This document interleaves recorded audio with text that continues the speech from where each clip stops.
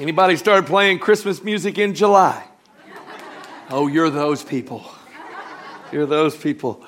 I'm so glad that there are people here today who are excited about Christmas. If you have never had as many kids as I've had, you learn very quickly that kids have a great way of inspiring you when it comes to Christmas. Their persistence is beautiful. Their zeal unmatched.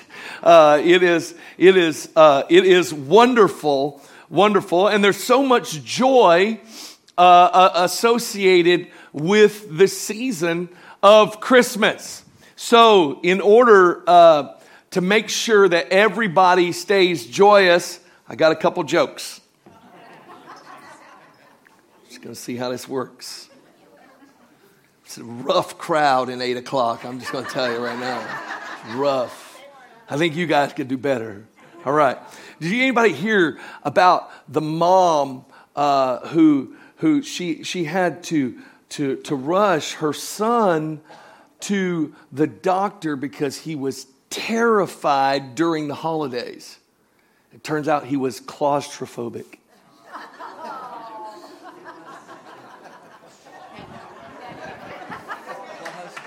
Santa Claus. Santa Claus. Okay, all right. I don't know if I should do the second one. Do you know why you never see Santa in the hospital? Turns out he has private elf care. Okay, all right. Fine. I'll do that one in third service. All right, fine. Fine. Oh, I love Christmas. It's filled with joy. And sometimes when people get filled with joy at Christmas, they can't keep secrets. Is anyone sitting to a person who is a terrible secret keeper at Christmas time? I know. Don't look at them. Don't point them out. You're not supposed to do that. But everybody knows who they are. They're always telling secrets. Well, today I want to share with you a message about one of the worst secret keepers when it comes to Christmas. I mean, this guy was just such a terrible secret keeper when it came to Christmas. He started talking about Christmas 700 years early. I mean, you cannot keep a secret. God starts talking to you about something he's going to do in just a couple centuries. And immediately this guy begins to rattle off these secrets. And of course, you know this guy. His name's Isaiah. And Isaiah, in Isaiah chapter 9, begins to give us some secrets about Christmas. And today I want to speak to you a message called, For Unto Us, Jesus, Our Gift. And he was a terrible secret keeper. And honestly, there is one reason why I'm sharing you. I am really not the guy who preaches traditional messages during traditional times. That's just not my makeup. I pray, I say, Lord, what are you saying? And the Lord spoke something to me at the end of November. He said, in the month of December, you will see the manifestation of Isaiah chapter 9, verses 6 and 7. And this begins to speak to us about the ministry of Jesus. If you read it in all, and we'll read it this morning together. But today, I want you to see some simple truths that have a profound impact on us as it relates to this moment when Isaiah is letting the secret out. Isaiah chapter 9, verses 6 and 7. It says this, For unto us a child is born. Unto us a son is given. And the government will be upon his shoulder. And his name will be called Wonderful, Counselor, Mighty God, Everlasting Father, Prince of Peace, and of the increase of his government and peace there will be no end upon the throne of David and over his kingdom, to order it and establish it with judgment and justice from that time forward, even forever. The zeal of the Lord of hosts will perform this. I want you to know that I believe that in this hour that there are some things that we will see. We will actually see the governmental influence of Jesus come upon this planet. And when we see the influence of the kingdom of God, here's what the scripture says. It says, it will be ordered, established, and there will be judgment and justice. I believe that in this hour, we are going to see that influence of Jesus. We are going to see this, his dominion, his right to rule. That's what this word government in Hebrew means. This right to rule. We're seeing it and its influence. However, because it's Christmas time, oftentimes what we do with these scriptures is we read them poetically and yet never investigate them. And sometimes in the simplicity of statements, we just cruise right over it and we miss the beauty that God is speaking to us about Jesus. And so today I want to talk to you about the joy that comes when you have this revelation of Jesus. Here's this first revelation that Isaiah gives, and this is it. This is a very simple revelation, and yet it has a profound impact on the way that we live today. Jesus was born as a child. Jesus was born as a child. And this should bring joy to the Christmas season. It says, a child is born. Now, I know that God did not consult Hollywood when it came to the right way to bring Jesus into the world. I mean, personally, if I were going around looking, I'd go find J.J. Abrams. It would be very epic. I would make sure that Rian Johnson, by the way, stays way away from the Jesus story. That's only for Star Wars nerds. I would make sure that this was an epic moment. And God says, no, when he comes, he's coming as a child.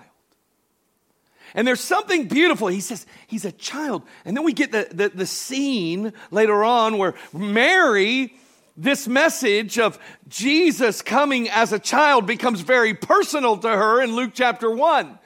Many of you know the story. It's when Gabriel is sent from God to deliver a message to her. In Luke chapter 1, verse 26, it says, now in the 6th month, the angel Gabriel was sent by God to a city of Galilee named Nazareth to a virgin betrothed to a man, that means engaged to a man whose name was Joseph of the house of David. The virgin's name was Mary. And having come in, the angel said to her, rejoice, highly favored one, the Lord is with you. Blessed are you among women. But when she saw him, she was troubled at his saying. Now he said this, rejoice, highly favored one, the Lord is with you. Blessed are you among women. Like, who gets upset at that saying? Unless you've been walking with God long enough to know that when he steps into your life, he's not just looking to just add a little something to your life. He's actually, when he steps in a major way, he turns everything upside down for his glory. And this is what he did for her. He turned everything upside down. And she was troubled at him, considering what manner of greeting this was. Guys, don't ever try to pull something sly on your wife by giving some grand greeting to her. Don't do it.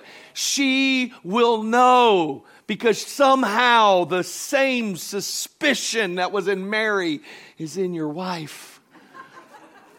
She'll know, what manner of greeting is this? And the angel said to her, "Do not be afraid, Mary, for you have found favor with God, and behold, you will conceive in your womb and bring forth a son, and shall call his name Jesus. He will be great and will be called Son of the Highest, and the Lord will give him the throne of his father David, and he will reign over the house of Jacob forever, and of his kingdom there will be no end." Then Mary said to the angel, "How can this be, since I do not know a man? I'm a virgin." And the angel answered and said, "The Holy Spirit will come upon you, and the power of the Highest will overshadow you. Therefore also that Holy One who is to be born will be called the Son of God." Here's this moment, and Gabriel is saying, listen, this has nothing to do with natural effort. What is about to be produced in you is coming out of a supernatural encounter with God. By the way, I didn't say this earlier, but I feel like I'm supposed to say it now. If you ever want to give birth to something supernatural, it will come from an encounter with the Holy Spirit. It will cause something supernatural to come out of you that has nothing to do with your circumstance. And here in this moment, now she gets the scene that Christ is coming through her, and it's supernatural, and he's coming as a child in her house. This is why the scripture gives him the title Emmanuel, God with us. But when I read the Bible in a way that is kind of, I investigate it. God, why a child? Why did you come? A child.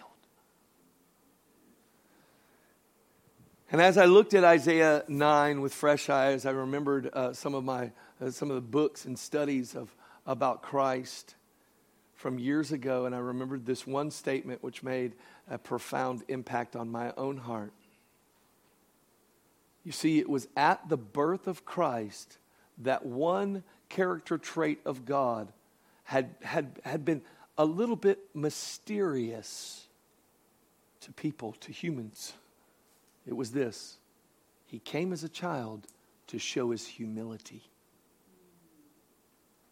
They knew God as the great God who would part seas and bring plagues and liberate nations, and he was this great, powerful God, and yet they didn't know God as humble. You see, when someone's humble, they're approachable. They're not standoffish. It seems as if that you and them, there wouldn't be a divide when there's humility. Philippians 2 says this implicitly, verses 5 through 8. It says, "In your relationship with one another, have the same mindset as Christ Jesus." And by the way, his mindset is eternal. "Who being in the very nature God, did not consider equality with God something to be used to his own advantage. Rather, he made himself nothing." Listen to this. He made himself. He made himself. When the Holy Spirit came upon Mary, he made himself. This is so good. He made himself nothing by taking the very nature of a servant, being made in human likeness, and being found in an appearance as a man. He humbled himself by becoming obedient to death, even death on the cross. You see, he had to come as a child because Jesus' humility would lead to our salvation. Jesus' humility would lead to our salvation. Romans 5:19 gives us a clear picture into why he did it the way he did it. Now, I don't know about you, but there's a few people I want to talk to in heaven.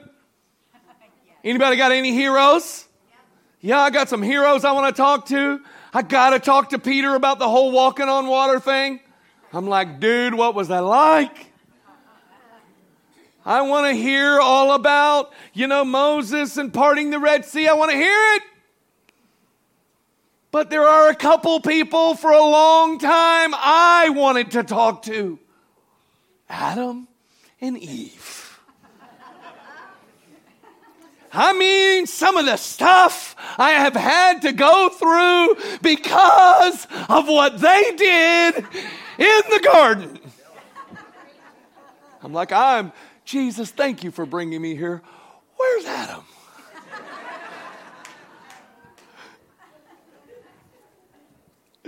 I thought that way till I had a revelation of Romans 5.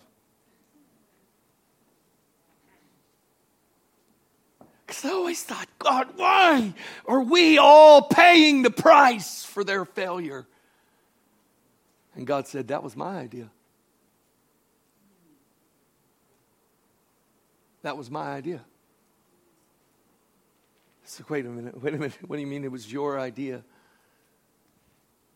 Romans 5:19 says, for just as through the disobedience of one man, the many were made sinners, so also through the obedience of the one man, the many will be made righteous.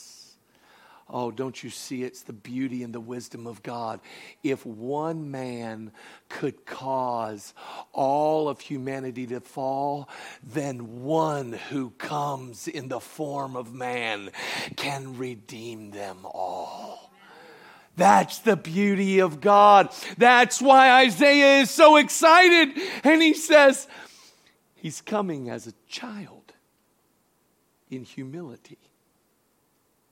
Because what man did in error in the garden, he will fix, being found and made in the likeness of man. And he will redeem many. He was found as a child. This ought to bring you joy, but the next statement is wonderful. It says, and for unto us a son is given. Jesus was given as a son. You say, this feels simple, this feels rudimentary, but I'm going to tell you, it's central to everything. You need to understand, Jesus wasn't just coming as a rabbi, as a teacher. He wasn't only coming in divinity. He was coming as a son. Notice how important sonship is in some of the most known scriptures in all of the Bible. John 3, 16, 17, and 18. It says, for God so loved the world that he gave his one and only Son, that whoever believes in him shall not perish but have eternal life. For God did not send his Son into the world to condemn the world, but to save the world through him. Whoever believes in him is not condemned, but whoever does not believe stands condemned already, because they have not believed in the name of God's one and only Son. Verse 16, Son. Verse 17, Son. Verse 18, Son. There is something to be that God wants us to know about why he had to come as a son. Here it is. Jesus was sent as a son because he wanted a redeemed family.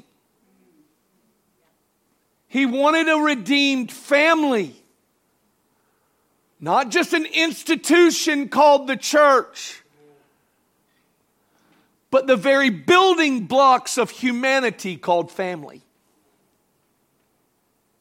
He wanted a redeemed family. In John 1:12, it says it this way. It says, yet to all who did receive him, to those who believed in his name, he gave the right to become children of God. Children not born of natural descent, nor of human decision or of a husband's will, but born of God. This is what he is saying. Those who believe in Jesus get a brand new DNA. You get a brand new DNA. By the way, there's pictures of this in Scripture. What you find in the Old Testament, you'll find in the New. And the reflection of this story of sonship, those who believe, is actually found in a very profound story. Probably many of you know it. It's the story of Elijah and Elisha. Elijah being this prophet of God who is used mightily. He has a spiritual son that he's raising up. And you guys know the story, right? God's about to take Elijah up. And he says to Elijah, "What would you have me to do for you?" And Elisha says this, that a double portion would fall from you to me. Now, we're all good Gentiles, so we just think of that numerically. We're like, whoa, man, you did some good stuff. I'd like to do twice as much, right? And we just think, whoa, double portion. Okay, that's not exactly what that means.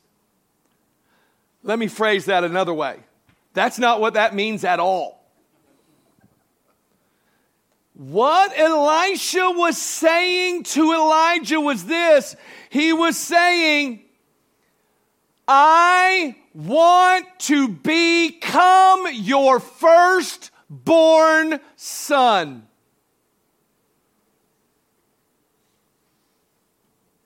You see, in Jewish culture, a double portion of inheritance fell to the oldest son.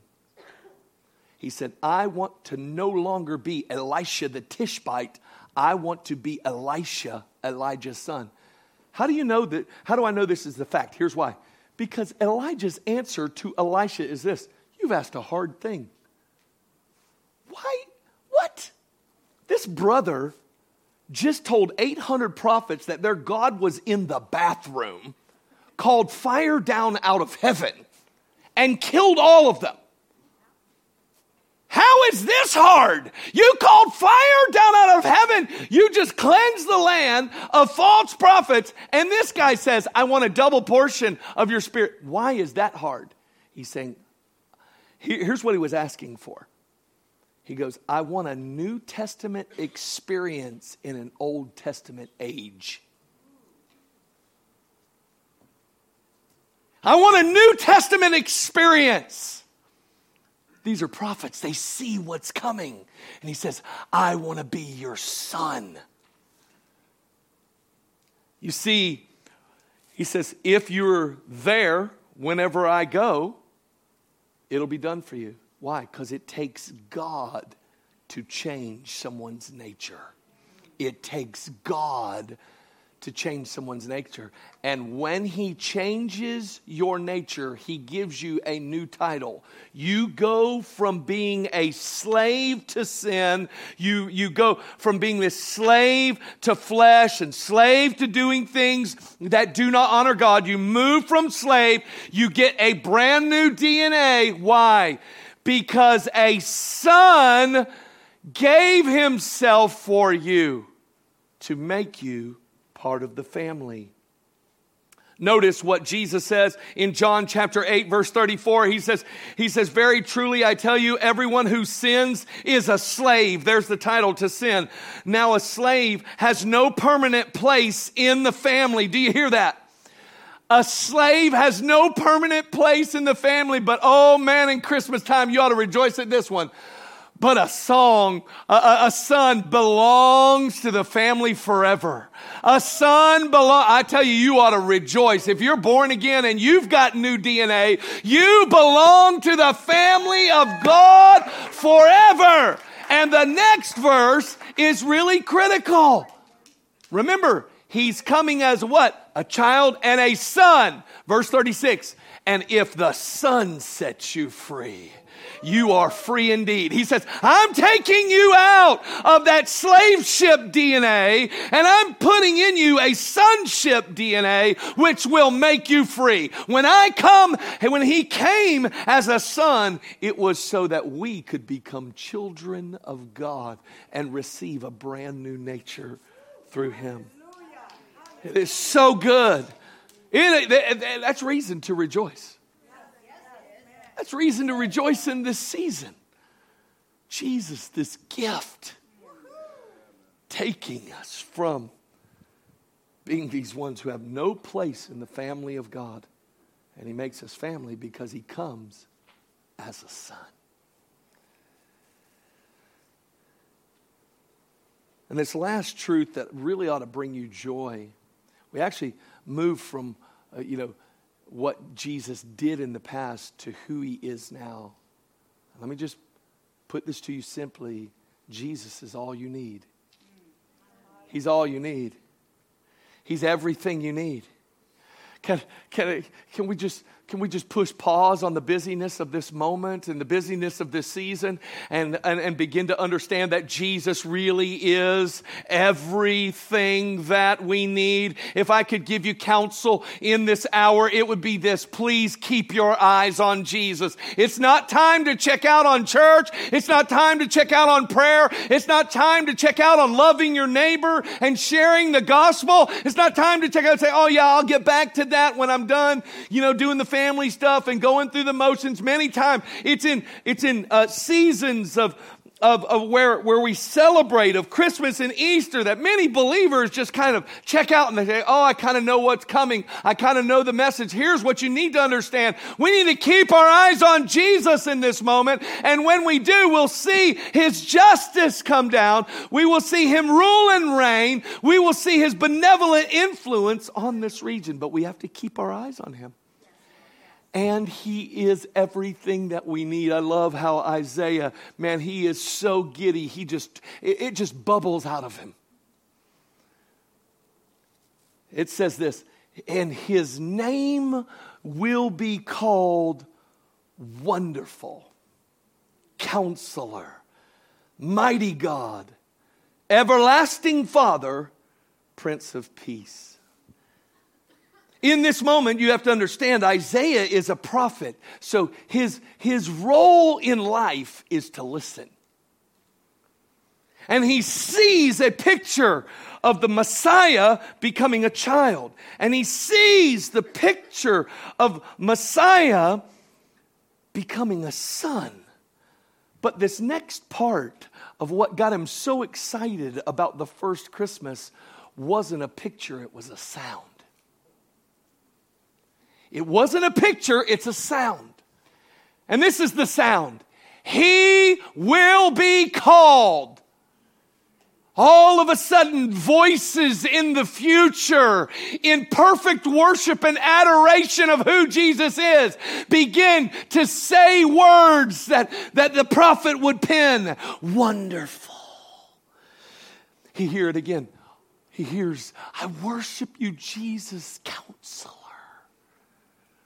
I worship you, Messiah, Mighty God. I worship you, Prince of Peace. He's like, oh, he's called these things. Let me walk you through some of these that I believe are going to help you just experience the fullness of joy that God wants us to experience in the gift that Jesus is to us. First, he's called Wonderful. Let me give you some language that perhaps would move your heart. He's extraordinary. He's extraordinary. Oh, don't ever treat Jesus like he's ordinary. Because he's extraordinary. This word, wonderful, it also means this, supernatural. When he's wonderful, he is supernatural. Do you think of him? When you think of Christmas, you're like, oh, God gave me a supernatural gift. This word wonderful also means beyond your thinking. That means that when you arrive at a thought or a revelation, usually by the grace of God, God says, oh yeah, and then I keep going.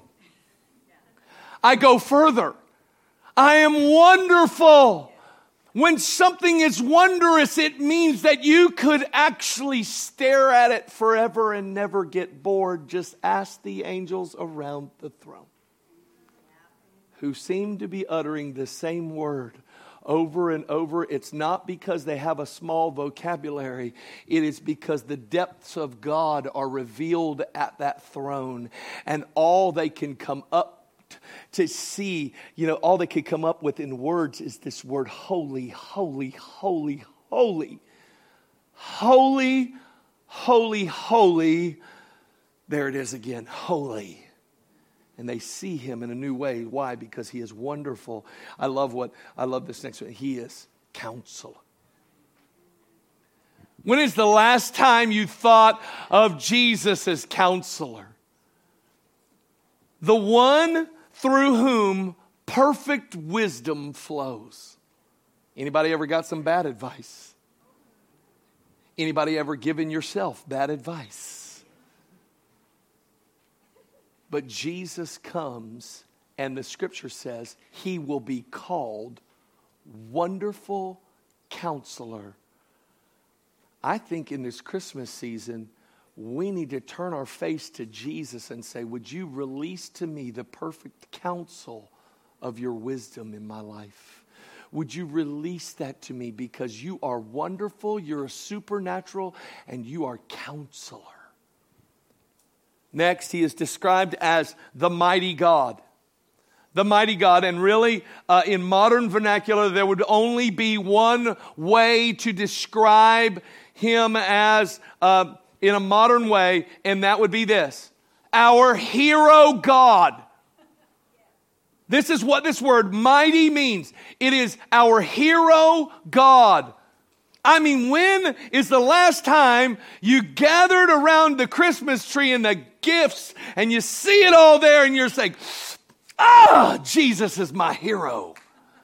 But the picture that Isaiah sees 700 years in advance is a mighty warrior clinging to a sword called the Word of God, who has never lost a battle.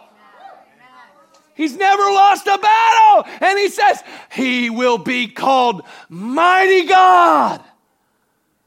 And this is who he is. And I don't know what kind of battle you're in. I just would invite our hero God into the fight.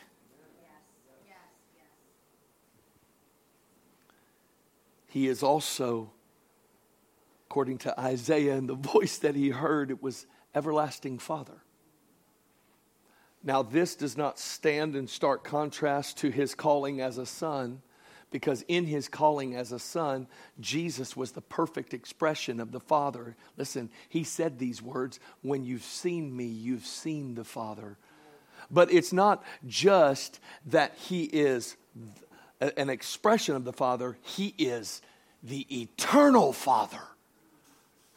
That means he goes on and on and on. He is never ending in the way he fathers us, in the way he cares. Never ending. He isn't giving up on raising you, no matter how old you are. Hallelujah. Hallelujah. He is our Father. Never ending. Eternal. And this last one is powerful. It says, he will be called the Prince of Peace. Now for us, at first glance, we hear the words peace, and we immediately think artillery, war, and there is a right application for that. However, for the Jew who would have heard this or read this in the original text, they would have read this word.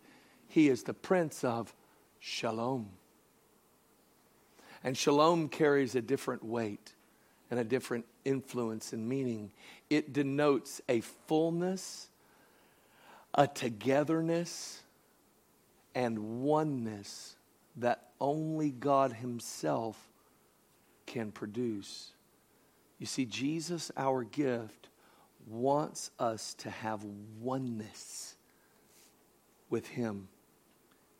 You see, Romans 10 says, for if while we were God's enemies, we were reconciled to him through the death of his son, how much more, having been reconciled, shall we be saved through his life? He's saying, listen, I'm the Prince of Peace. And when you were outside of relationship with me, I came and paid the price on the cross so that you and I did not have to be enemies, but we could be family members. The scripture then tells us in Corinthians that each one of us now carry an assignment. Now listen to this. This is beautiful. Speaking of this Prince of Peace who brings all things back together.